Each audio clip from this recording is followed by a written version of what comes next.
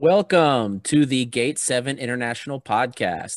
I'm your host, Ari Bulubasis, joined by Lambro Sirmos and Costa Levoyanis. We're all here enjoying a wonderful 3-0 friendly win against our northern rivals. Balk, how do you boys feel today? Feeling good, I am. Costa? I Costa, please go first.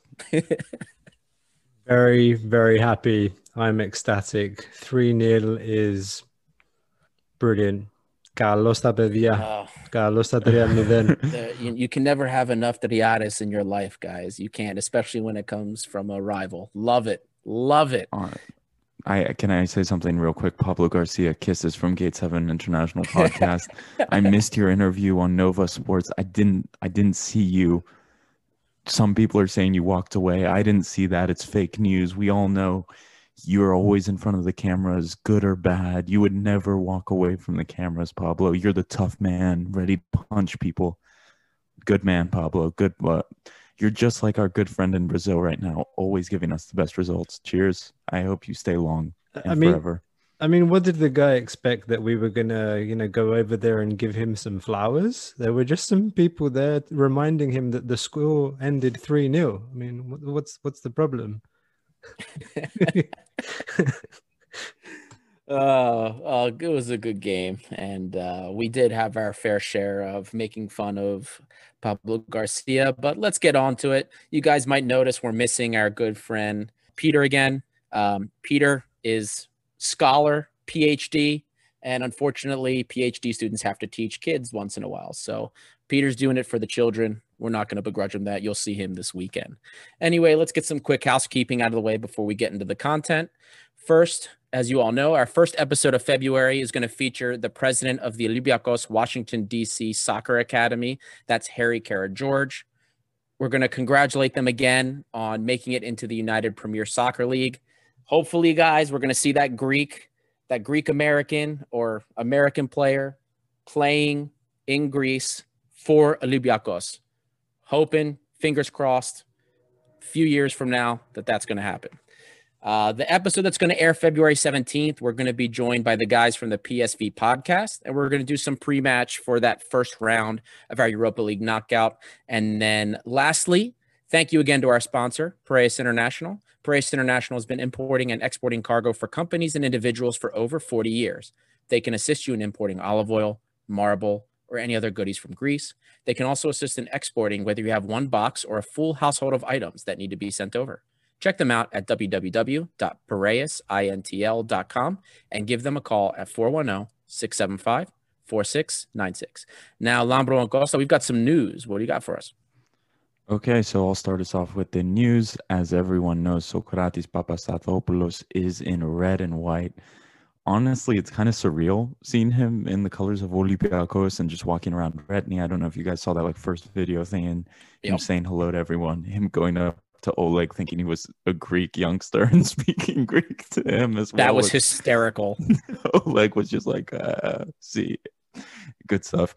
Anyway, I don't know if you guys have some comments just about it, the discussion Marinakis and Socrates had, the statement they had. I thought was a really nice statement, actually, by Marinakis. That statement, like, we don't have a ton of Greek footballers who are well known abroad, have played in the biggest league, played in Champions League. Everyone in England knows him. Everyone, blah, blah, blah. Just respecting these footballers because we don't have a lot of them and showing them the respect they deserve in Greece, blah, blah, blah. They know football. They play at the highest level. It was a very nice statement from him. Just other stuff. What do you guys think about Socrates? If Socrates was ever going to join any Greek club, it was going to be us. It's been brewing for a really long time. Since, in particular, the game that we had against Arsenal last year. And we all know that he's very close with Torosidis and with Avram. So to me, it's not a huge surprise. But if you look at the competition and the other teams that were in for him, it again kind of goes to show the level and stature that the club has achieved in Europe over the years, and the fact that we are a league in a league of our own in Greece. We go beyond the Greek league, and we're able to attract players like that who let's not forget Socrates had a contract of about €2.5 million per year at Arsenal, and he's come back to us and he's dropped his wage demands to about 1.4. So we're the only club that could attract him to come back to Greece in terms of our stature, our reputation, our brand name in Europe, and also from a financial point of view, we were able to offer him an interesting financial package. And it's a transfer that makes sense for us in the long term as well. Semedo is not going to stay with us forever. He's Greek. This is important in the dressing room. He knows what Olympiacos means. He knows the pressure. And, finally, the guy's always had a warrior mentality. And I think that fits very well with the club, who we are, how we play, and what fans expect. So I'm very happy with the deal. I think it's a great bit of business for us. If you can't beat him, join him. Socrates couldn't beat us at Arsenal, so he came to join us. Hey, maybe some of his friends from that small club in England, will see the light also, have a better life in Greece, join the club that they can't seem to do much against in Europe. It'll be better for them. I think that Socrates is also a much needed personality in the dressing room and on the field. When you see us having those first, kind of like with today, first 15 minutes, a slow 15, slow 20 minutes, Socrates is a guy that's a leader and a vocal leader on the field. He's going to be screaming at the players if they're not playing up to the level that he knows they can play at. Yeah, I think that's a great point. But, we can't be puffing our chests out and saying there's only one team in Greece. Of course, AEK made that fantastic offer that they even had to release a press statement saying they made the greatest offer, but they withdrew the offer. That's right. They weren't rejected. They withdrew their offer. Melisandidis is so happy he doesn't have to pay that offer anyway. Yeah, no, I texted you guys the same thing. I'm super excited for the leadership skills of Socrates coming to the team, because I feel like we're missing that leader. I don't think Bouchalakis is that leader. And let's be honest, I think the leader almost has to be Greek in this group. I don't see any of the foreign players rising up to it. And I don't see Bouchalakis in that role. I don't see Fortounis in that role. Vroussai is very young. Androutsos is very young. So he can be that leader. He can be the captain, the person who would be wearing the captain's armband today. I'm ecstatic with the move, to be honest. I would not be surprised to see him as one of the captains next year or in the years to come. Absolutely. And with that, there's another center back going out. Papabu Cissé has reportedly been loaned out to Saint Etienne in France, in Ligue 1. He's flying to France tomorrow morning. This morning, if you're listening, when you are probably listening, there's a 13 million euro buyout option. Doubtful that they can activate that. And I kind of want to take a moment to just talk about Cissé and the love he has shown this club, the fight he's shown this club, and the love he's shown to the fans. And he's really accepted the culture here. And maybe he hasn't turned into that wonder kid when he first arrived in 2017. We thought he would be, or we didn't think he was going to. He proved that to us. He made us think that he deserves all the love from Olympiacos fans, because he was that light when there was no light almost. He was scoring headed goals against Panathinaikos when Uros, Djordjevic, and not Cardozo, but all those useless strikers couldn't score. And he was the one grabbing the jersey. And he's the one who welcomed Mady Camara into the team and Ba into the team. He deserves credit, and he's been a great soldier for this club. And just all the respect and love to him. Good luck. He's been a wonderful player for us, and it's quite possibly not the end of the journey for him with us, because the 13 million option is very high. Although if he makes some good performances, there are already other clubs in France that were looking at him. So the loan deal might finish, but there might be interest from other French clubs or other clubs across Europe. There were some English clubs interested in him last year.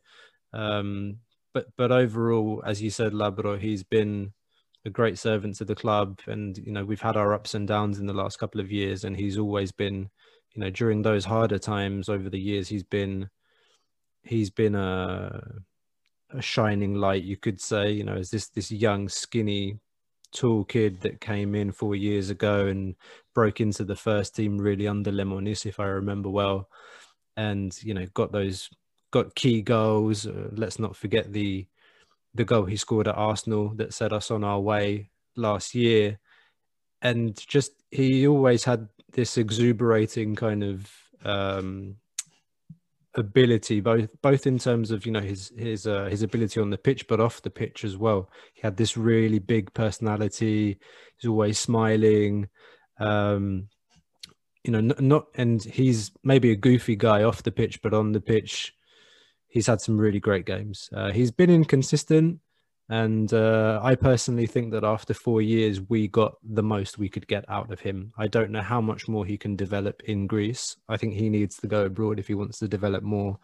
And overall, I think it's a good deal for us, and it's a good deal for him. And I think we'll make some money out of this in the summer. I agree 100%. I mean, it's a great look. 13 million. It's a good buy for Saint Etienne as well. He just turned 25 years old in September. 13 million is great for them. This is definitely a panic loan for them. They are in relegation territory in the French league, and he is going to a team whose center backs rate among the worst center backs in the French league. So their defense is just poor. Their center back duo, based on the metrics, are, again, like I said, they're among the worst in the league. So he's going to be an instant upgrade for him. He's got size. He is great in the air, and he's solid overall. The one thing you just have to manage is some of those in-game kind of like, oh shit moments where he does something kind of dumb or sticks a foot out lazily, but he'd be an instant upgrade for them. Assuming they don't get relegated, I think they could buy them. And then depending on how the media rights deal auction goes on with the league, whether or not they get a better deal than what Kanopoulos offered, if they're getting more than 70 cents to the dollar from that Media Pro deal, then I think they're going to spend the money and they're going to buy him out for 13 million. Interesting. So moving on, some transfers in. We're linked with two wingers. The first is Brazilian of Wolfsburg, João Victor. He seems in the running, and a lot of media types in Greece seem to say he's almost a ready option to come in on the wing. Unclear how true that is. It's the last week of the last 4 days of the transfer window, I have to say. So we'll know at the end of this weekend, probably, by all the transfers. Another name which kind of popped out of nowhere this morning, I want to say, is a guy named Matko Miljevic, born in Miami, Florida, in the USA, but is of Argentinian nationality and plays for, what is the team's name? Atlética Argentinos? No, Argentinos Juniors. Yeah. Argentinos Juniors. I'm not very familiar with it, but supposedly he's a top prospect. They flew in his dad and his manager to negotiate. It sounds like he's maybe one for the future, I would assume. But Nikolakopoulos, our favorite source, shake my head. I'm shaking my head. You all can't see that. Says that he's likely to come in and stay. So we'll see. Who knows? Well, he's a highly rated youngster right now for the U.S. men's national team. And here you go, guys. We might already have our American player coming to play in Greece. Maybe it's him. We just have to change his name. Well, the crazy thing is he's got like almost a Balkan last name and first name. So it's interesting. He's got this American, Argentinian, Balkan thing going. Anyway, I don't know if, just weird. I read that his mother is Croatian. So he does have some heritage from the Balkans, but I don't know. It's a bit of a weird signing. I don't know if it's going to go through, but he's 19 years of age. They were talking about a €2 million signing fee. I don't think even Rivaldo had a €2 million signing fee. So it sounds like almost Maxi Lovera 2.0, right? Didn't we pay almost $3 million for him? 3.5. Yeah, it was exactly. 3.5 for Maxi. But the last player we signed from Argentinos Juniors, here's a fun fact. It was Leonel Nunez. So this was the fat, chubby Argentinian striker that we signed. He's well remembered for an amazing scissor kick that he scored against Panathinaikos in a 4-0 victory in the Cup. Some of you might remember that. Lamana Lua also scoring an amazing goal from outside the box. But that's the last player we signed from Argentinos Juniors. But it's a bit of an odd one. I'm not sure if that one's going to go through. And if it does, I think it will be more for our youth team, or at least that's how it was reported. But really to pay somebody a €2 million signing fee to go and play for the youth team, Doesn't make a lot of sense. And I personally, after Bruma's performance today or recently, and Vrosai's recent performances, us being 15 points ahead in the league, do we really need a winger? I don't know. Unless it's a really, really great option, you know, a really good deal, bargain, and better than all the wingers that we have now, we don't need a winger. Rangelovic out of the squad today. Don't know what that means. Maybe that we're linked to two wingers and him out of the squad. Who knows? And supposedly the club highly rates the João Victor of Wolfsburg. We'll see. Talking more about Argentina, Maxi Lovera looks like he's out the door with Racing Club in Argentina, seen as the favorite. Rio Ave, as well in Portugal, is also sounds like there are no negotiations, but Racing Club seems to be the one. Will be disappointing for sure. It's going to have a buy option for sure, and disappointing maybe ends to Maxi Lovera's career in Greece with Olympiacos. And that's going to be a purchase. It's not a loan, right? Yeah, or it's going to be, you know, it's like all options these days in the coronavirus market. So it's probably going to be a loan fee with a purchase, which they expect to purchase. And moving on, Granada has actually come in and inquired on the status of Pepe. And they've supposedly already laid on the table 3.5 million euros, which I believe is the fee we paid for him. I wonder if the club pays for that. I don't think we're in position to give him up. I personally don't want to see him go. I think he deserves the rest of the second half of the season where we've locked up the championship. He can play no pressure in those playoff games, you know, how we did at the comeback of coronavirus. I don't know if you guys remember, but it was almost like friendly games when we would go to Crete and we'd play with Ike, and it was just second team players almost at that point by the end. Hopefully he can get run out in those games. And also, I don't think we're too deep at the position. Moving on, Soudani looks like he's been let go, I think. They've literally just written his contract off and he's been let go on a free. And it sounds like he's heading back to Croatia. Of course, he had a strong career with Dinamo Zagreb, a player who gave so much to us last season up until the injury. Sad to see him go out like this, but he really hasn't been the same since the knee injury. We can say for certain that speed that he had last season seems to not be there. Moving on, Kuipers, actually, we've heard a lot of rumors for Hugo Kuipers that he was on the outs. Larissa, some clubs abroad, Girona, I believe, in Spain, Standard Liège, and others were also looking at him. He has actually been informed by the club that we're going to be needing his services with Mitroglou going to Aris. He's going to have to, I don't know if that was the reason he's staying, but we're going to say that's the reason he's staying with Mitroglou going to Aris. Don't cry, Labro. Don't cry, Labro. I was tearing up. Stay strong. Anyway, so he will be staying. So hopefully we can see him play, maybe even this weekend or next week against Panathinaikos. Moving on to the more another story for us, Androutsos. This is very interesting, actually. So Androutsos reportedly had agreed to leave for Venlo. The club, Yorgos Yakoumaki, scored 4 goals today and a hat-trick last week, I believe. He agreed to leave, but Martins was so impressed with his performance at Panathinaikos, he was like, okay, we're going to keep this kid for another game. We're going to see how he does in the league at right back. And he performed well again. So he told Androutsos, you're not going anywhere. You're playing at right back. So let's hopefully see he starts starting games. Finally, long wrap up. It's January. Mitroglou has officially signed with Aris. Sad. Marco Livaja has announced on Instagram that he will not be re-signing with Ike. He basically said he wants to move on. Melissanidis, it seems, has made the decision that means he will be sitting on the bench of Ike for the rest of his time there. Very, very Melissanidis to do that. He's done that a few times before. Also, Kagawa has been signed with PAOK. A lot of people are saying this is a big transfer, but to me, it's a 32-year-old coming from the second division of Spain. I don't know. Anyway, I want to just talk about a few things real quick because on Twitter, it has to be said that some comments were made by someone on the podcast account. I'm not saying names.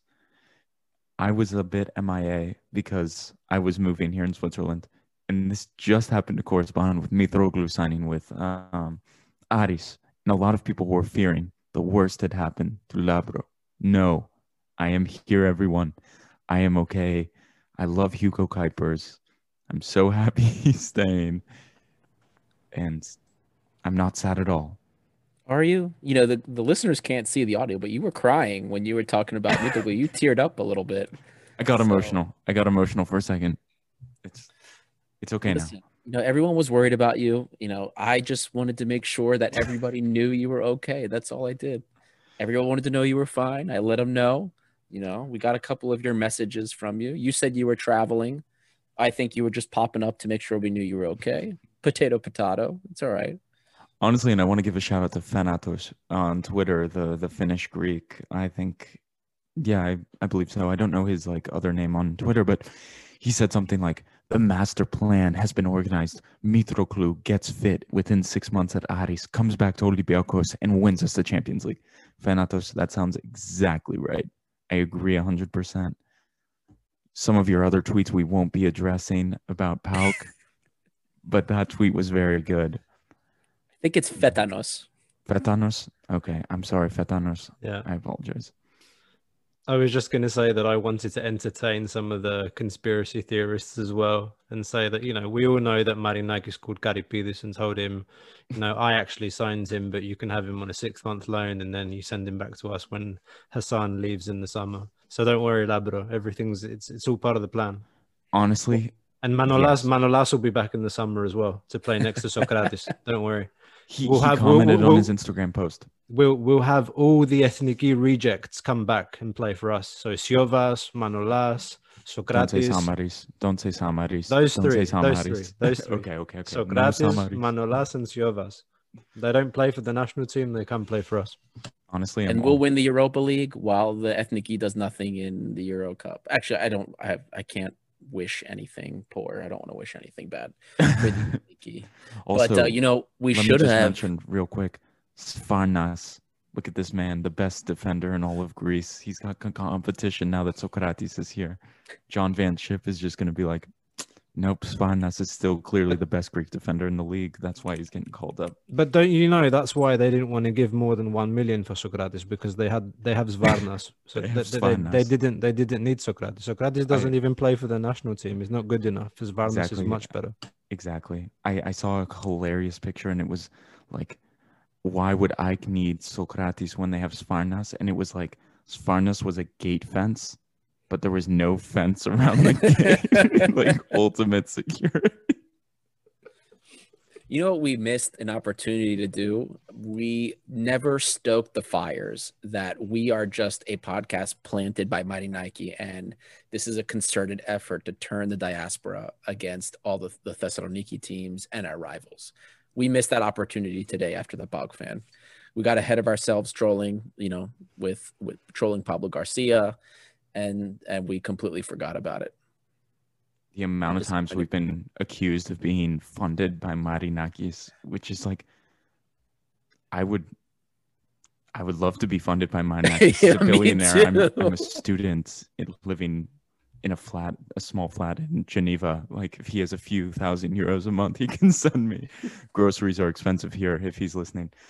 But seriously, the conspiracies are so funny, especially when we play PAOK and then like on social media, the aftermath is just like, English speaking sounds about Marinakis. It's like, oh God, here we go again. Before we move on to the PAOK post game, I wanted to bring up one thing regarding the transfers. Don't expect any money moves. Like Costa said earlier, people seem to forget that the winnings associated with the Europa League are a fraction of what you get in Champions League. If we beat PSV, our earnings, besides the TV rights, whatever TV rights is, which is minimal, the winnings we get for making it to the next round is 1.1 million. So that's a winnable thing, but don't expect us to spend anything more than €1 million or even close to that on anyone, especially if it's not a loan, because getting to that next level, getting to the round of 16 only nets us 1.1. And then even if we get past the next round, getting into the quarterfinals nets us only an additional 1.5. So if we're looking at this from an optimistic point of view and that we're going to make it to the quarterfinals, our earnings for getting there is 2.6 million in addition to what we've already gotten for getting to the point we have. So it doesn't make sense for us to spend any more money when the return on that is very limited. Wait, are you serious? I left my flares at Eleftherios Venizelos. I thought there was going to be a BAM. Was I mistaken? You already got it. I have to go pick up my flares now? I got to do a coronavirus test. What is this? No, but seriously, I completely understand that. Socrates is essentially a BAM. That's a great signing. He's going to be here for years, and he's going to have a great impact on the field, off the field. That's good enough for me, honestly. So, I think I'm excited to see maybe if João Victor comes in, almost like Gil Diaz. Like, I don't know. Hopefully he's not Gil Diaz, but like coming in mid-season. I still think we need one more winger, if I'm going to be honest. We can talk about this another time because I really want to get into PAOK, but I'd be happy with João Victor and the American, Argentinian 19-year-old. I do want to just say one last thing and wrap up the transfers, and it's regarding Socrates. A lot of people are saying he hasn't played for the last 6 months. It's going to take him some time. We need to slowly integrate him, and he's going to play against Panetolikos, and that will give him some match fitness. Guys, he's been playing in England, and even in the reserve games that he's been playing at under 23, the level of football and the pace and tempo, even at that level, is much higher than in the Greek Super League. So please stop this crap about Socrates needing time. He's gonna get going quicker than most people think. That's a hot take from me. So moving on to the PAOK game, it was a tough start, very slow start from us. First 15 minutes, especially, maybe even we could say 20 minutes, we were definitely kind of on our heels. PAOK clearly looked like the team that was more motivated and coming to win the game. Now, beyond that, as we grew into the half, we dominated possession. We started to command more of the ball. And in the second half, again, it was all us.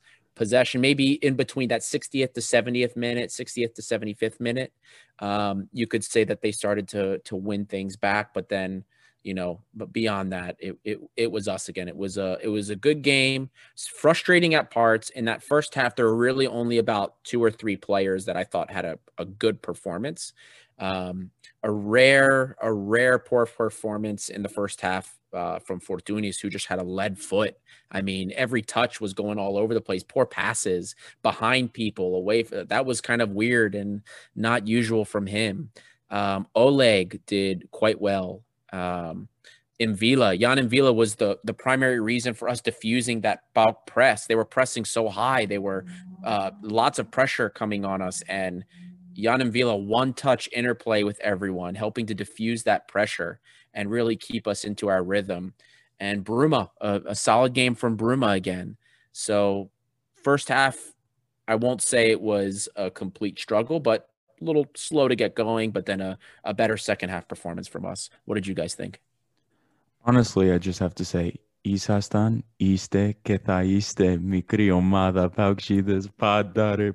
Anyway, I just had to get that out of the way. Always a small team. They're never gonna beat us. God, I'm so happy right now. It has been, I think Adi was the one who said it. It's been 3 years. I don't even want to talk about the performance like for a quick second. I just want to say how good it feels to beat PAOK at home. I wish that was a packed Karaiskaki stadium. I remember when Bjorn Ingels scored that incredibly terrible goal to win us the game against PAOK in that dreadful season. Just magical. Anyway, on to real, actually important things. I want to say Ba, Semedo, Sa. Fantastic games from them. I don't know what you guys thought. I thought they were unsung heroes. A clean sheet against PAOK. Brilliant stuff. We've conceded is it single-digit goals in this campaign, or is it just above? very few goals, I believe. They've done a fantastic job. And Semedo, he didn't do anything stupid today, did he? Like, a lot of people were tweeting, like, what a game from Semedo, and I agree wholeheartedly. Like, he pocketed Kremenchuk, who I called the Czech light pole, I think I said. I don't know if that was right, but he looked like Victoria Plzen games. Like, I didn't even see him on the pitch. And great work from Semedo. The midfield at times frustrated me, and Villa just top-notch class, like always. Bouchalakis had the beautiful assist. But I will say, the first 30 minutes, like everyone else, he was struggling and was getting on my nerves. So those were my first takeaways. I could talk about everyone on the pitch tonight. Don't get me started on Rafinha, though. Let's stay positive. We'll get into Rafinha later. On my side, I think we've talked about the 4-3-3 many times before on this podcast, and the fact that we have difficulty playing that system without the fast and athletic and fit fullbacks. So I won't go into Rafinha right now, but it was difficult for us in the first 30 minutes. It was very frustrating. I completely agree that Mvilla was probably the unsung hero of the game today, in that he was solid from the beginning, and he helped keep PAOK at bay. And I also want to add about José Sá. He proved again one more time why it is so important to have a good, reliable keeper. He made some really important stops in the first half and the second half, actually. In the 4th minute, Kremenchuk had a shot that Sá instinctively saved with the back end of his foot. The ball was going into the corner. So he made some really good instinctive saves with his feet in both the first and second half. And to me, he's a candidate for man of the match today.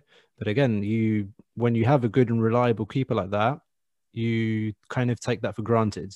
So he has been and still is he's an absolute key player for us, our keeper. We should not underestimate that at all. Other than that, yes, it took us a long time to get going. I agree that not only from Fortunis was the passing bad in the first half. The passing was terrible in general in the first 30 minutes. And then after 30 minutes, I think Fortunis really actually started to get into the game, and we started to see the team creating and moving the ball around. And from the 30th minute to the 45th minute, we created 4 chances. But we didn't get a shot on target actually until the 45th minute, which was a cutback to Fortunis, who tried a curler and it went straight at Zivkovic. So really the first half was, for me, something to forget. And I think we were all hoping that the team talk would have an impact on the team coming out into the second half. And then in the second half, we got the early goal. El Arabi turned it on. There was a magical assist from Bujalinho. And 1-0, El Arabi reminding us that he is a lethal finisher. And 2-0 was a little bit of luck, and that killed the game essentially. And again, El Arabi's involved in all 3 goals. He gets the goal for the first one, he gets the assist for the second, and for Versailles' goal, it's from an El Arabi forward pass. So he's involved in all the goals today. Good performance. He showed up for a big game. I think El Arabi heard Lambro bashing, telling him he doesn't show up to these big games. And, in that first half, it was a little shaky because I'm pretty sure in the majority of the first half, El Arabi did not have a positive touch.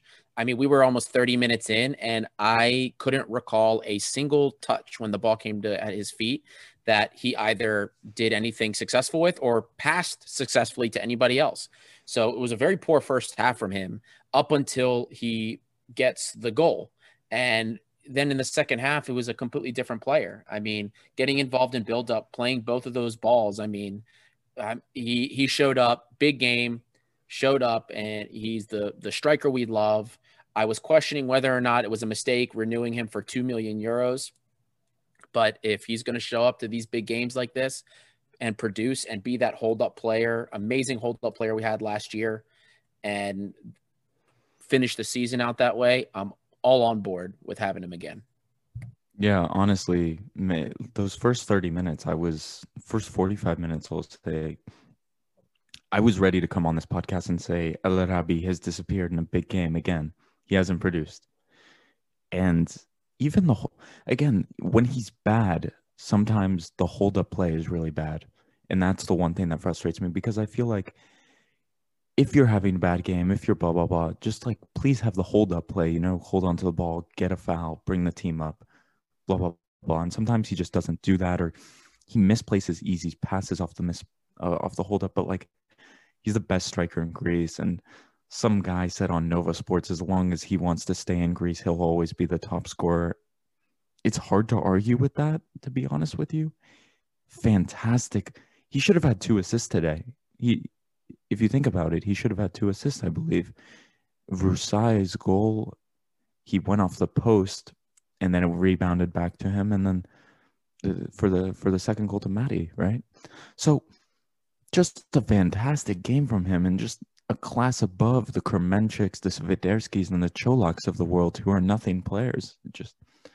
And the Makedas, you can say, for all the Panathinaikos fans. I think he's one of the best finishers we've seen in a very long time. Sort of akin to Darko Kovacevic, perhaps, if I could compare him to a former striker that we've had. He's just clinical in the box, and that's what you expect from him. When he gets the ball in the box and he's one-on-one, you expect him to score. If he doesn't score, you start swearing at him, because you just expect 9 out of 10 he's going to finish it, whether it's with his head, with his left foot, his right foot, he's going to finish. But I think we saw in the first half that he was fulfilling a very frustrating role. He was alone up front. There was no one close to him. Camara wasn't really in the game. Fortounis wasn't in the game until after 30 minutes, and he had nobody to help him. And I saw him a couple of times have touches below the halfway line, and heavy touches as well. Like I think Ali was insinuating, like his touches were poor. And I mean, that's when you see a striker get frustrated, when you see him going back behind the halfway line to get a touch. So it was a very difficult time for him in the first half. But in the second half, he got the ball in the box from that great pass, and he did what he does best. And if you feed the striker, he will score. This guy will score. And I agree with a lot of the pundits. They're saying, this guy can play in the Greek league for another couple of years and be top scorer every year. And let's not forget, guys, these 34, 35, 36-year-olds that we have, they've had no preseason this year. They've had no preseason, and that is something we should not forget. Yeah, and I just want to say, just a great performance by him, and honestly, he is a class above. And Sabrakos, Themis Kesaris, Diamantopoulos, all of the journalists who we enjoy to read, listen to, rate El Arabi, and that tells you a lot. How many terrible strikers have we had in the past few years? Like, how long has it taken us to find one who is the top scorer? Like, I guess the closest we got to was Karim Ansarifat, I want to say, maybe. And since then, what is it, Mitroglou and Ansarifat? Would that be it? Am I missing some? Anyway, just so, like, me complaining and about him not showing up on the big games. Well, I'm not going to call myself an idiot for that, but like, I don't want to be out there looking for a new striker when we have one who scores 5, 6, 7 more goals than any other striker in the league at this point, because it took us 6 or 7 years to find this striker. So let's hold on to him and ride him until he's done. Like, I'll pay him Marinakis, I should say, could pay him 2 million a year. Well, that's what the extension was for. The extension was for 1 year and 2 million euros. And, he's, as long as he's going to show up, even if he has a slow first half, if he's going to show up and get the job done, I love it. I mean, think about it. In Greece, in the Greek Super League, he is going to be on 15 goals and 2 assists now with the games today. So 15 goals and 2 assists. And that's in a total of 1,341 minutes. That's an incredible conversion rate. He's basically at a goal, we could say a goal a game, or with including the assists, a point a game, or a contribution to a point per game, which is incredible. And I do want to point something out, because every time we've had a striker or a winger that has scored 20 goals in Greece in a season, he has left the club. He's been sold.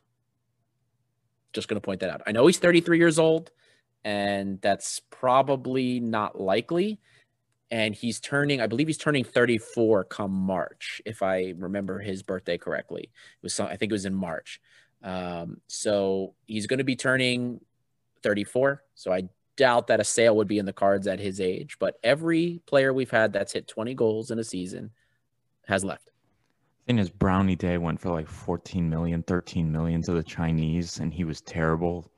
I think a Saudi or Middle Eastern team, if he really wants to get a Guilherme last contract, as we were calling it, this summer, he could very well easily do that. And I think they're willing to cough up the money as well. I kind of want to change topics. Let's get into the fullbacks. Oleg, the most exciting, just like breath of fresh air we've ever seen. And then on the right side, Rafinha, Adi, Costa. I'll let you guys start, because my opinion is kind of known on this. I mean, well, Costa and I talked about in that brief wrap up we did in that double feature we did with the pair interview and then the cup game and post match with Atromitos. He looks like he's been part of the team, and he's playing well, moving well. I mean, just doing so much for the team. And overlaps on overlaps on overlaps. This kid can run all day, and he's fast as hell. I love it. And, we've talked about his technicals, that they can use a little bit of work, but I didn't see too much issue today. And it worked out pretty well. I mean, he was one of the few Olympiacos players in the first half that I thought was actually having a positive performance. Flip side, let's look at Rafinha. Rafinha pissed me off in the first half. He was poor. I mean, especially with the ball at his feet. Giveaways, stupid decisions. I mean, I don't understand. It's elementary when you are a wingback or a fullback playing out wide and you get closed down by two people. You do one of two things. You're getting closed down in your third of the field. You pass the ball back to the keeper, or if you're further up the field, you have no option. You hit the ball off the person in front of you and draw a throw in. That's what more skilled players will do. But what does he do instead? Passes the ball into somebody instead, into an opposing player. He did that a couple of times today. Incredibly frustrating. A veteran player of his stature should not ever do that. And defensively, I thought the defensive part of his game was better than the offensive part of his game. But against a team like PAOK, when we're home, you need the offensive part, because we kept PAOK off of us and we diffused their pressure by being offensive, by getting the ball, shoving it down their throats. When we let them stay condensed and just constantly bring pressure, we invited. It's like, it's weird to think, because it sounds stupidly simple, but when you don't put the pressure on them, you invite the pressure to you. And we did that by not having a wing back that overlaps. When was the first overlap that we saw from Rafinha? It was that through ball sent to the corner by Fortunis. That was the first overlap Rafinha had. Rebchuk had almost half a dozen, maybe even more than half a dozen overlaps until that point. It's ridiculous. I think that was the 33rd minute, actually, that through ball into Rafinha. And then the cutback cross into Bruma, which was blocked. That was the first chance we created all game, actually. Yep. That was the first time we broke down the defense and created a situation where we had space to create. So, yeah, that was the first time he overlapped during the game. But I want to take a step back a little bit and kind of contextualize, because in the summer when we signed him, he was filling in a huge gap for our captain. Let's not forget Omar El Abdellaoui, who'd been with the team for 6 seasons.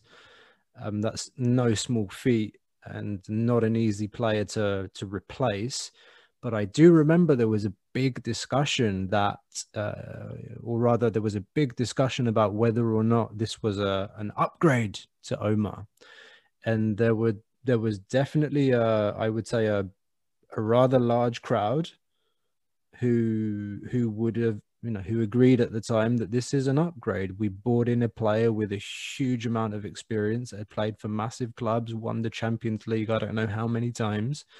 And with his experience alone, he could come in and do a job. Again, I think we underestimate the impact of COVID, the lack of preseason when it comes to him.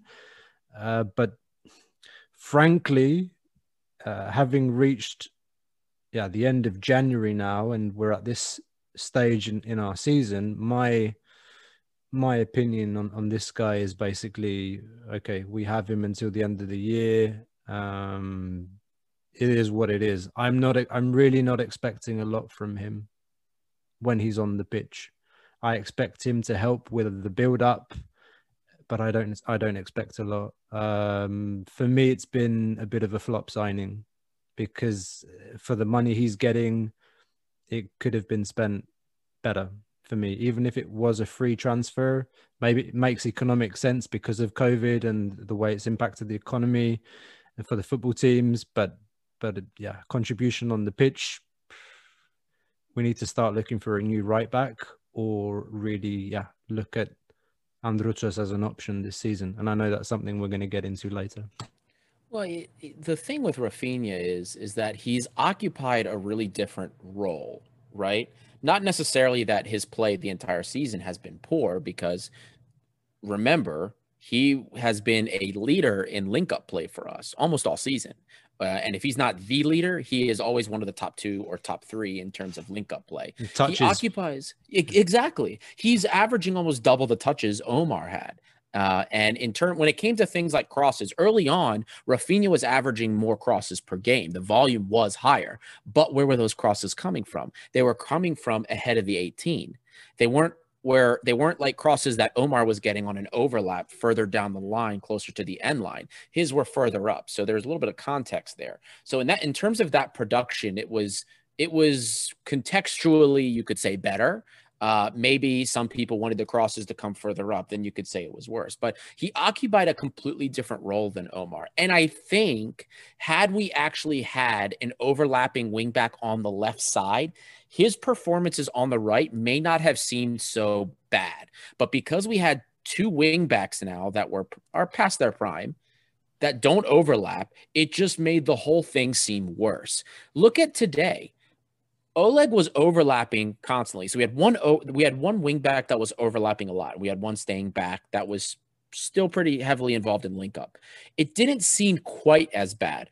We were watching for it. We were watching it. But if you weren't paying attention, you probably wouldn't have noticed that he was having as bad of a game as we're saying, because you probably weren't paying attention to how many overlaps he was having, which were maybe 1 or 2, versus Oleg on the other side. But that's because Oleg was doing it. So I think we would have a very different opinion on Rafinha now if we would have had an overlapping wingback on the left side the whole time. I think part of that contextually is why Rafinha, a lot is looked at on Rafinha and Holebas, because we had a higher bar set for Rafinha and he didn't meet that expectation. Whether it was fair or unfair, I'm not saying anything. I'm just saying there was a bar set. We thought he was going to be here, and he turned out to be a couple pegs below, versus Holebas, who we expected absolutely nothing from, and then kind of went above our expectations because we brought him in as a rotation player, not a starter, and he was forced to play as a starter day in, day out at his age. So that's probably why it's more acceptable for Holebas than it is for Rafinha. That's kind of the issue there with him.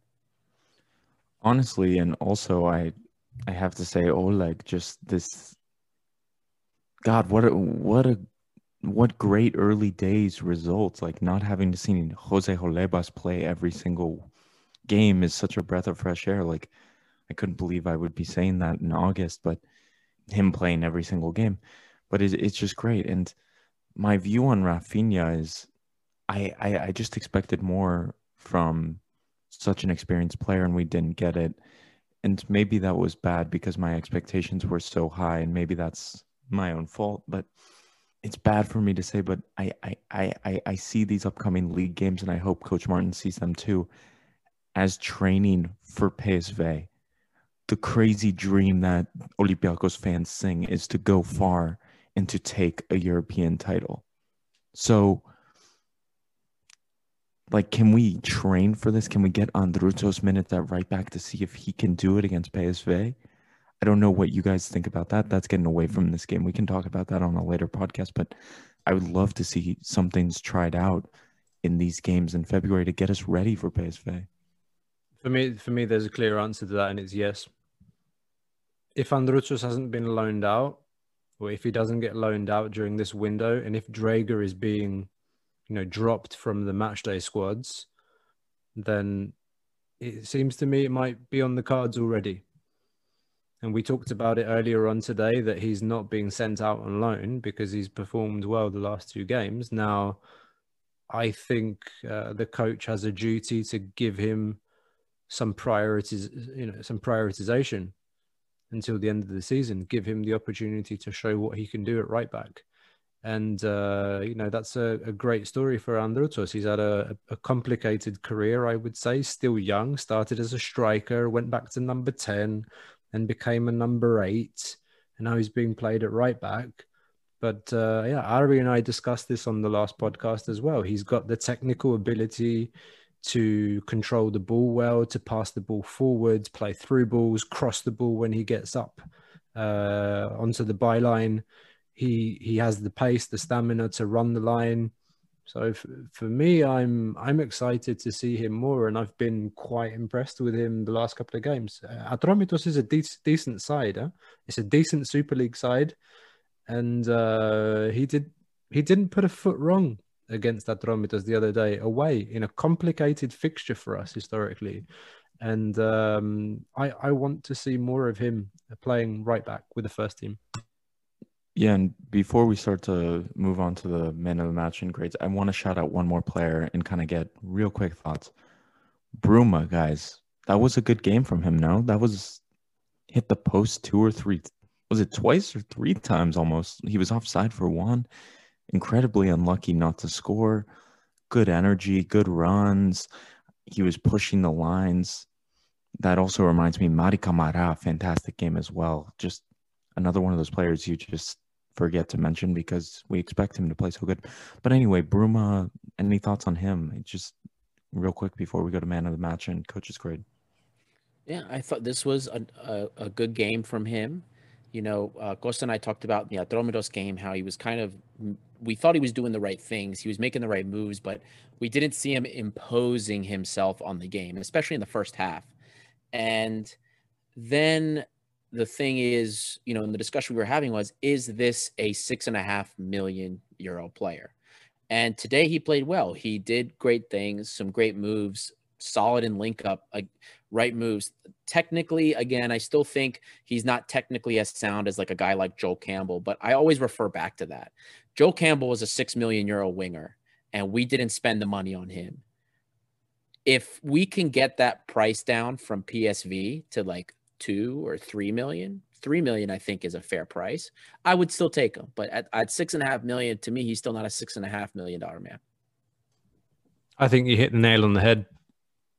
I don't think he's a good player, and he could have scored a couple today, and he's been scoring consistently the last few matches. He's getting more involved, but I'm still not convinced he's worth $6.5 million. And I also agree there's going to be a bit of horse trading in the summer, I think, to try and see if we can get his price down. But let's see. First, we need to knock out PSV. Then, if PSV still holds it against us and they don't accept a lower fee in the summer, then what can I say? Yeah, $6.5 million for Bruma. I'm still not sold right now. And now let's do the coaching grades and the man of the match. I'll start with you, Adi. What do you think? So for me, I'm going to say, in terms of the coaching grade, I'm always very hesitant with the 4-3-3, and it started off pretty slow, but in the end, I think the 4-3-3 did what it was supposed to do. There were a couple substitutions I maybe didn't necessarily disagree with, but the impact after the substitutions, we ended up getting 2 more goals and really just taking control of the game. So I don't think I necessarily can negate Martin's performance for that. So, it worked and the things had impact. So if it didn't have impact, this would be a different story.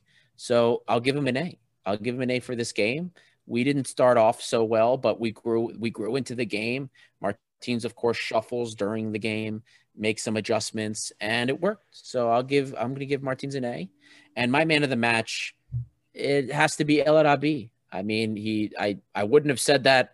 I wouldn't have thought he would have been man of the match in the beginning of the first half, or at least 30, 35 minutes into the first half, because I thought he was playing terrible. But he really grew into the game. And because of that, I'm going to give him man of the match. Goal, 2 assists. It's hard not to be man of the match when you're involved in every single goal. Yep, same for me. El Arabi's man of the match. He gets the goal, breaks the deadlock, gets the assist for the second one, and is involved in the third. So for me, he's the clear winner for that award. For the rest, or for Martin specifically, same as you, Ari. I think you said everything for me. It's either an A or a B plus. I was really miffed by the 4-3-3 at the beginning of the game, and when Fortounis came off in the second half before the second goal, I thought, what on earth are you doing, taking off our best player? But in the end, the match it went in his favor, and it's difficult to kind of criticize him with a 3-0 scoreline. But there is one thing maybe I said already, but I want to reiterate it. We got a little bit lucky with the second goal in the 79th minute with the deflection, and then Zivkovic fumbling that for 2-0, which essentially killed the game. But yeah, it's a solid kind of B plus for me for Martins today. Costa, I think you also had man of the match from your poll. Oh yeah. Okay, so thanks to everybody that took part in the poll that we put out just before the game. So over 200 got involved in that, and I'm just looking for the results. So the results of that poll, we asked you, the listeners, the followers, to tell us who your man of the match was on Twitter. And of course, on Twitter, we can only limit that to 4 options. So the 4 options were El Arabi, Bouchalakis, Jose Sa, and the 4th option, the Joker, was Yamena Gerdisho Pauk. So going backwards, Jose Sa got 7.6% of the vote, and in 3rd place was Bouchalakis. 2nd place was 38.1% was El Arabi, and the trolling wins after a 3-0 victory, and Yamena Gerdisho Pauk wins the man of the match award today. Let me just explain where the whole Yamena Gerdisho Pauk thing comes from, for those of you that possibly aren't aware. A couple of years ago, you might remember, football fans and non-football fans, there was this incident where the PAOK chairman came out with a gun onto the field because he didn't like an offside decision against his team. This made the news across the world, not just the football and sports news. It was quite a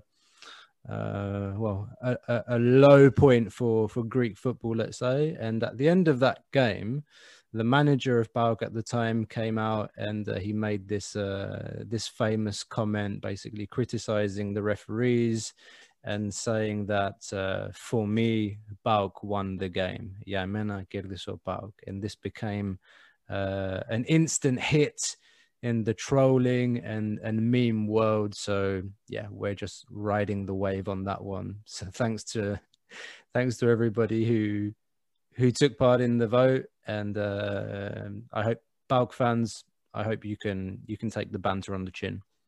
Well, honestly, that was my man of the match, Lucescu, PAOK former coach. Anyway, man of the match, I'll go El Arabi as well. And the thing holding me back from the A, actually I'll just go A minus, is Androutsos. I really wanted to see him play today. I understand why he didn't play. I hope he plays on the weekend. Maybe it was for the better. Honestly, though, Rafinha tracking back as well, was jogging a few times and looked out of it in the second half. I would have brought Androutsos on as well. Who am I to complain? 3-0. We just won the league, essentially. Screw it. A. I'm happy with it. Well, now we're going to move on to the fan questions. The first question we had came from our good friend and very frequent special guest to the pod, Stephen Kuduru. And Stephen Koduru asked what our thoughts were on Fortunis on the wing tonight. Was it effective enough? Costa, go ahead and start. Like I said earlier, I don't think he came into the game until after the 30th minute. I think what I like about Fortunis this year is that I think he's kind of he's finally put his ego under the team. And he's been asked to play on the wing quite a few times this season by Martins, whether it's on the left or whether it's on the right. And while I still think he is frustrated because that's not his position, and he always has the tendency to drift into the center, and that's when you see him start to create things. I want to be positive about this and say that I like his attitude, because for me, the problem with Fortunis was never his talent and his ability. It was always his attitude. And now I see that his attitude, when he plays out of position, it's different and it's more positive, and he's not sulking. So yeah, it's not his best position. He's a pure number 10. He needs that free role. That's what Per Zetterberg was telling us on the last on the podcast that when we spoke with him. He's that kind of player that he needs a free role on the pitch. And I don't think that his crossing ability is not as good as Valbuena's. When Valbuena's on the pitch, he does like to occupy that space on the right and play those triangles with the wing back and the centre mids and get those cutbacks from the wing back and then whip the balls in for the big man or for Masouras or for whoever's running in from the left side. But Fortunis doesn't really have that in his repertoire. So I'm happy with Costa. I was a bit frustrated to see him come off after he started getting rhythm in the game. But again, I do want to give him props for his attitude this year. Yeah, I agree as well. I honestly, I think that the position Fortunis excels in is almost like you guys mentioned it in your interview. It's almost dying, and the players need to adapt or leave. It's like maybe this is a mistake, but I almost compare Fortunis a lot to Mesut Ozil. I feel like they have similar characteristics, and they can't play on the wing. They can't play deeper. They can't play as a striker, of course. So what are they going to do if they can't play in that classic 10 position? I don't know. I just still feel like it doesn't work in this 4-3-3 for Fortunis. He doesn't produce the same results as Valbuena. And okay, that's fine. We'll see what we do in the future. Maybe he needs time to adapt, but I don't think it's ever going to work. We've been through this with Chori Dominguez, with this problem. So we'll see. There is one thing I wanted to add. I don't know if you noticed, but for the first goal, he's made that run in from the right-hand side and penetrated diagonally, taken the ball down, then kind of lost the ball, but out-muscled Ingerson, who's quite a strong player. So again, it again goes to show that he's worked on his strength. And let's not forget, guys, he's coming off a very serious injury. We know how hard he worked the last couple of seasons to improve his fitness, to get stronger, so that he doesn't get out muscled or pushed off the ball like he used to a couple of seasons ago. So again, that was just a little thing in the game that you notice, and you look at how he's grown and become stronger both physically and mentally for me. And that's huge for us. Absolutely. Especially, well, also to see him, how many times have we seen Fortunis when he has a rough go of it, head goes down and you get nothing out of him the rest of the game? It's just poor. But he was struggling, but he kept going. He kept trying to get involved and put it behind him. And then towards the end of that first half, I thought he was playing much better. And I thought we were seeing more and that he was really going to create something. And that was really the sub that I wasn't on board with, taking him out of the game, because I thought he was getting into the game and that we were finally seeing something good from him.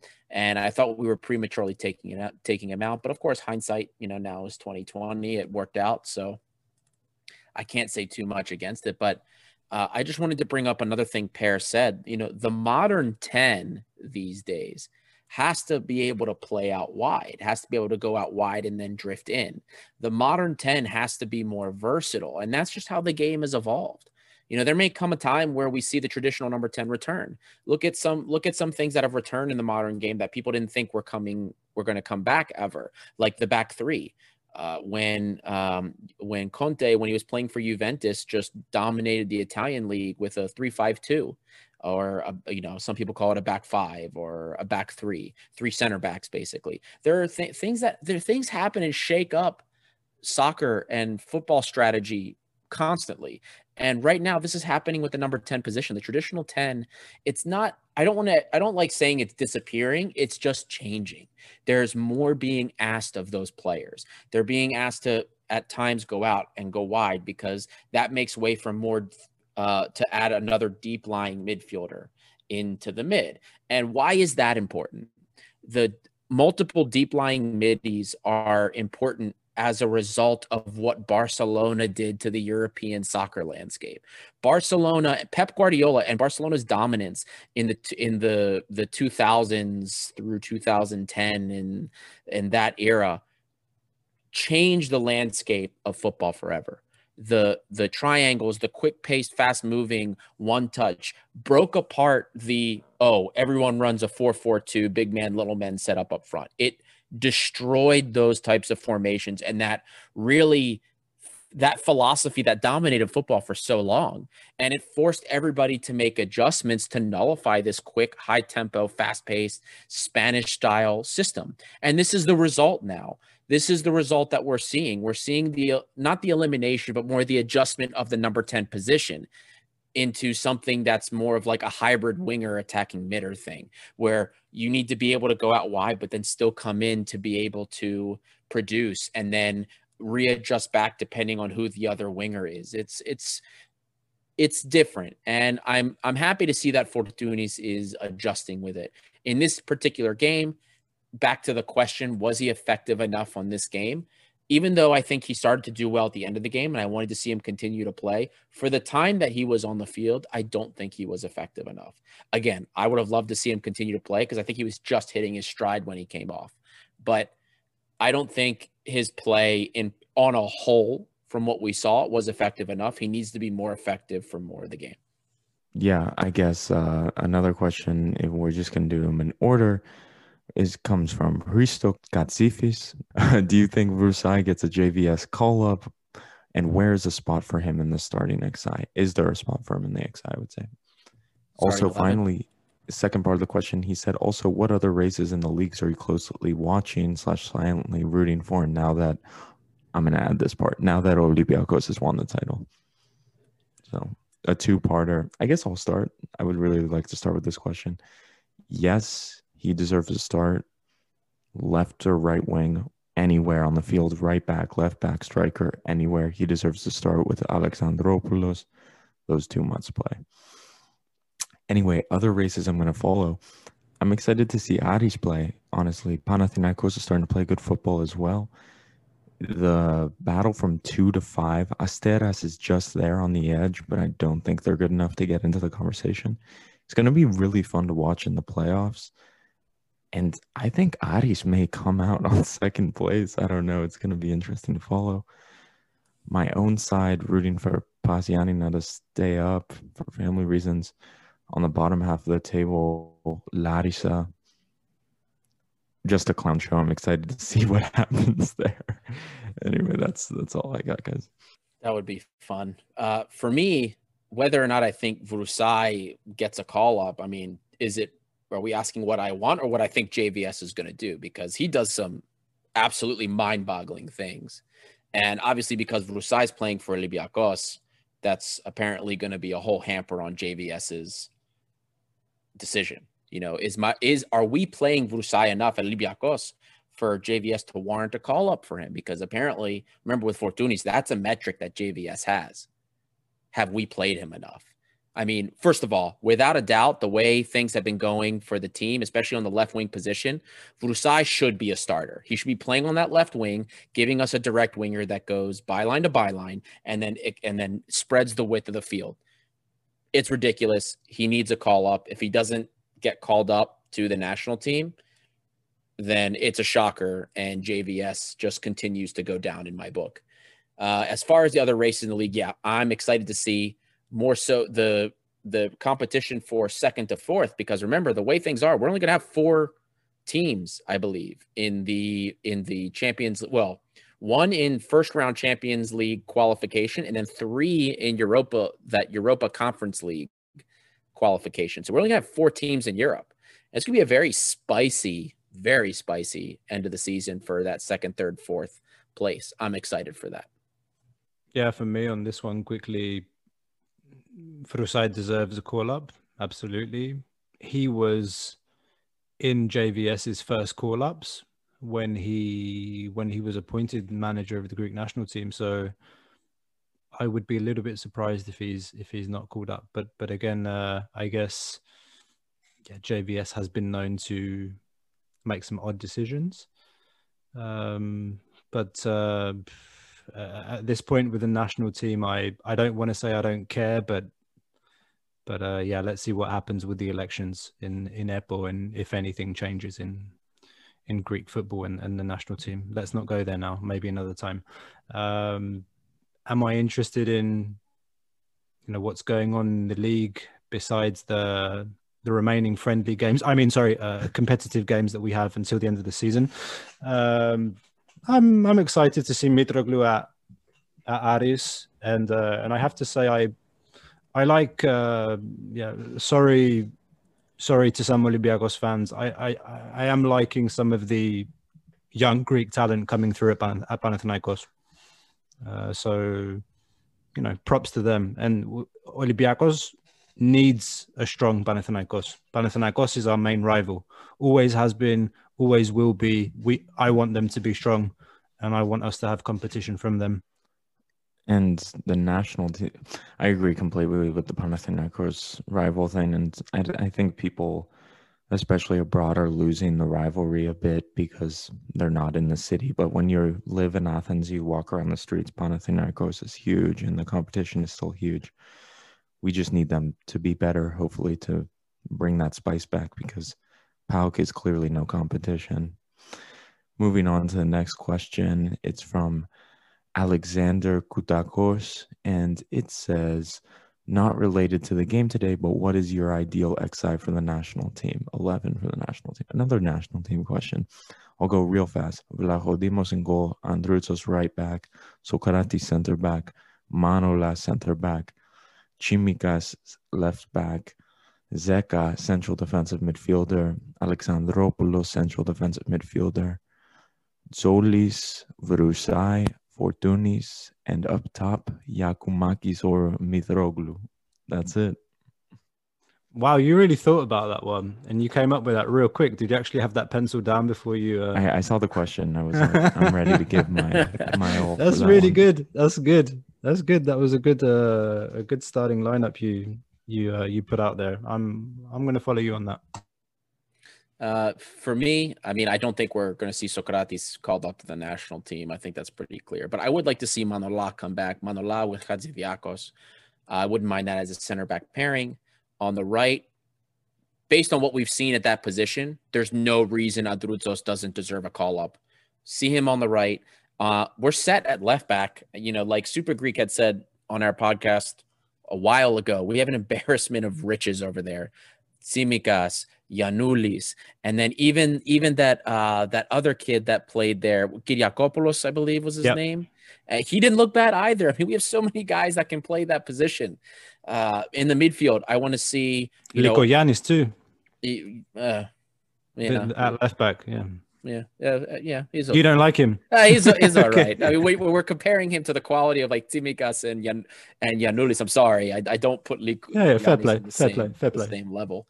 In the midfield, I think I'm seeing Alex Galanopoulos start to come back and look a little bit like he did before his injury, and I want to see him and Zeka in the midfielder, because Galanopoulos, besides Alexandropoulos, I think he is the closest thing we have to an 8. I think he's the closest thing Greece has as a Greek player. I don't know anybody else. Maybe Madalo can do it. I don't know. We've seen him do that once or twice. I don't know if that's something that's in his skill set.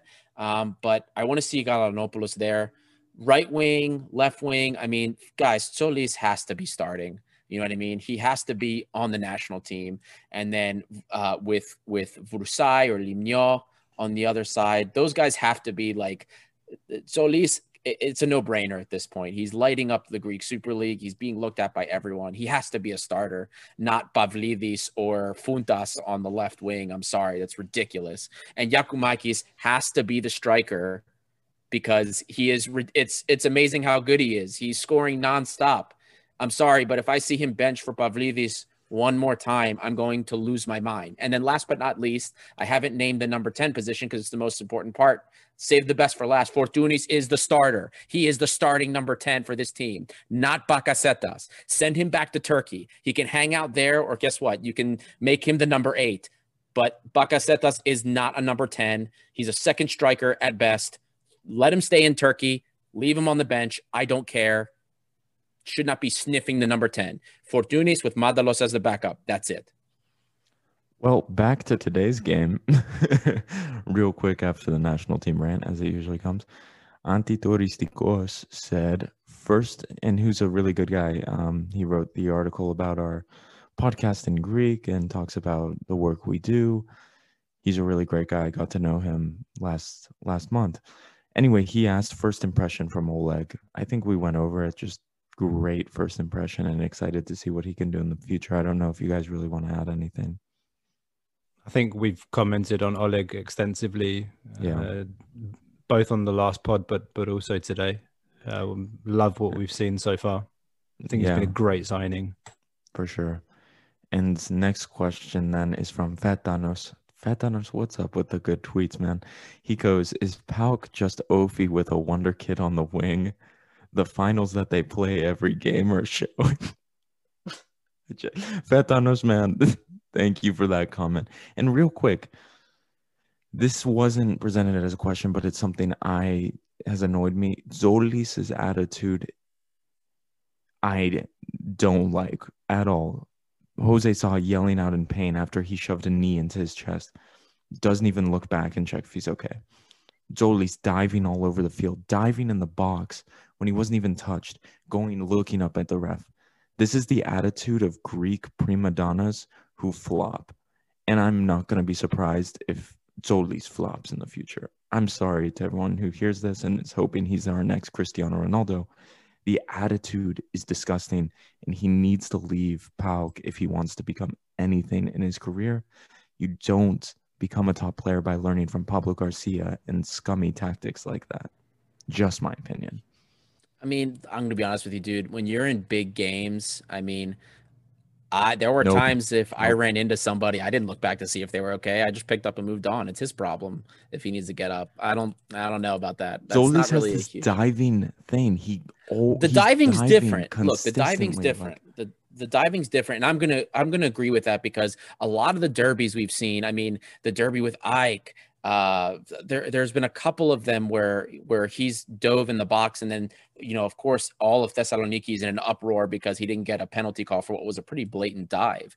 And yeah, I'm not a big fan of that either. Honestly, I mean, he's young. That's something he'll grow out of, especially if he leaves Greece. Like, he's gonna have to grow out of that. No one else is gonna stand for it. I'm not super. The thing is, he has talent. He really does. That type of stuff can get worked out of somebody. Whether or not it's Pablo Garcia's influence, it wouldn't surprise me. But I think he'll be fine in the end. I'm not super worried about that. I'm going to take us on to the next question, where I'm going to read out one that we have from a Greek listener. So it's DJ Elias 7. I'm going to read the question out in Greek, translate it. So, στο αγωνιστικό κομμάτι έπρεπε να βγει ο Κώστας Φορτούνης από το μάτς, ενώ το σκορ ήταν ακόμα 1-0. Εγώ δεν θα τον έβγαζα πάντως. So, yeah, Elias is basically saying, should Kostas Fortounis should he have come out of the game at 1-0? I think we touched upon this earlier, to be fair. Yeah, I probably wouldn't have taken him off, but in the end, the game's gone the way that we wanted it to. We got the second goal. We got a bit lucky with that, and then, yeah, we killed the game. So, yeah, I think he, as Ari was saying earlier, he was starting to get into his stride. Probably wouldn't have taken him off, but but in the end, it hasn't been a negative. It didn't have a negative impact for us. Agree completely. Yeah, that's 100%. I think we've all said it already. And that pretty much wraps up all of the content that we have for today. So thank you everyone for listening, especially if you've made it this far. Another fun show for us. Love a chance to really, not want to say rub it in our rivals' faces, but get a really emphatic win, get some banter out there. It's fun. And thank you again for listening. Please, guys, give us a review, 5 stars on Apple Podcasts. It helps us reach out to the other Greek football and Olympiacos fans that want to listen to the podcast. It keeps us up there. Leave us a comment, please. We love all of the community interaction that just pretty much makes fun of Lambro all the time. Love it. I have nothing to do with it. It's great. Love it when you guys do it. I will sometimes stoke the flames. I think it's fantastic. So if there's something coming from the Gate 7 social media accounts and it's making fun of Lambro, it's probably me. So go for it. Just keep it up. Love it. It's fantastic. One last thing before we go. Για μένα κέρδισε ο ΠΑΟΚ. Thank you again for everyone. Again, please, like I said, 5-star, give us a review. And until next time, this is the Gate 7 International Podcast.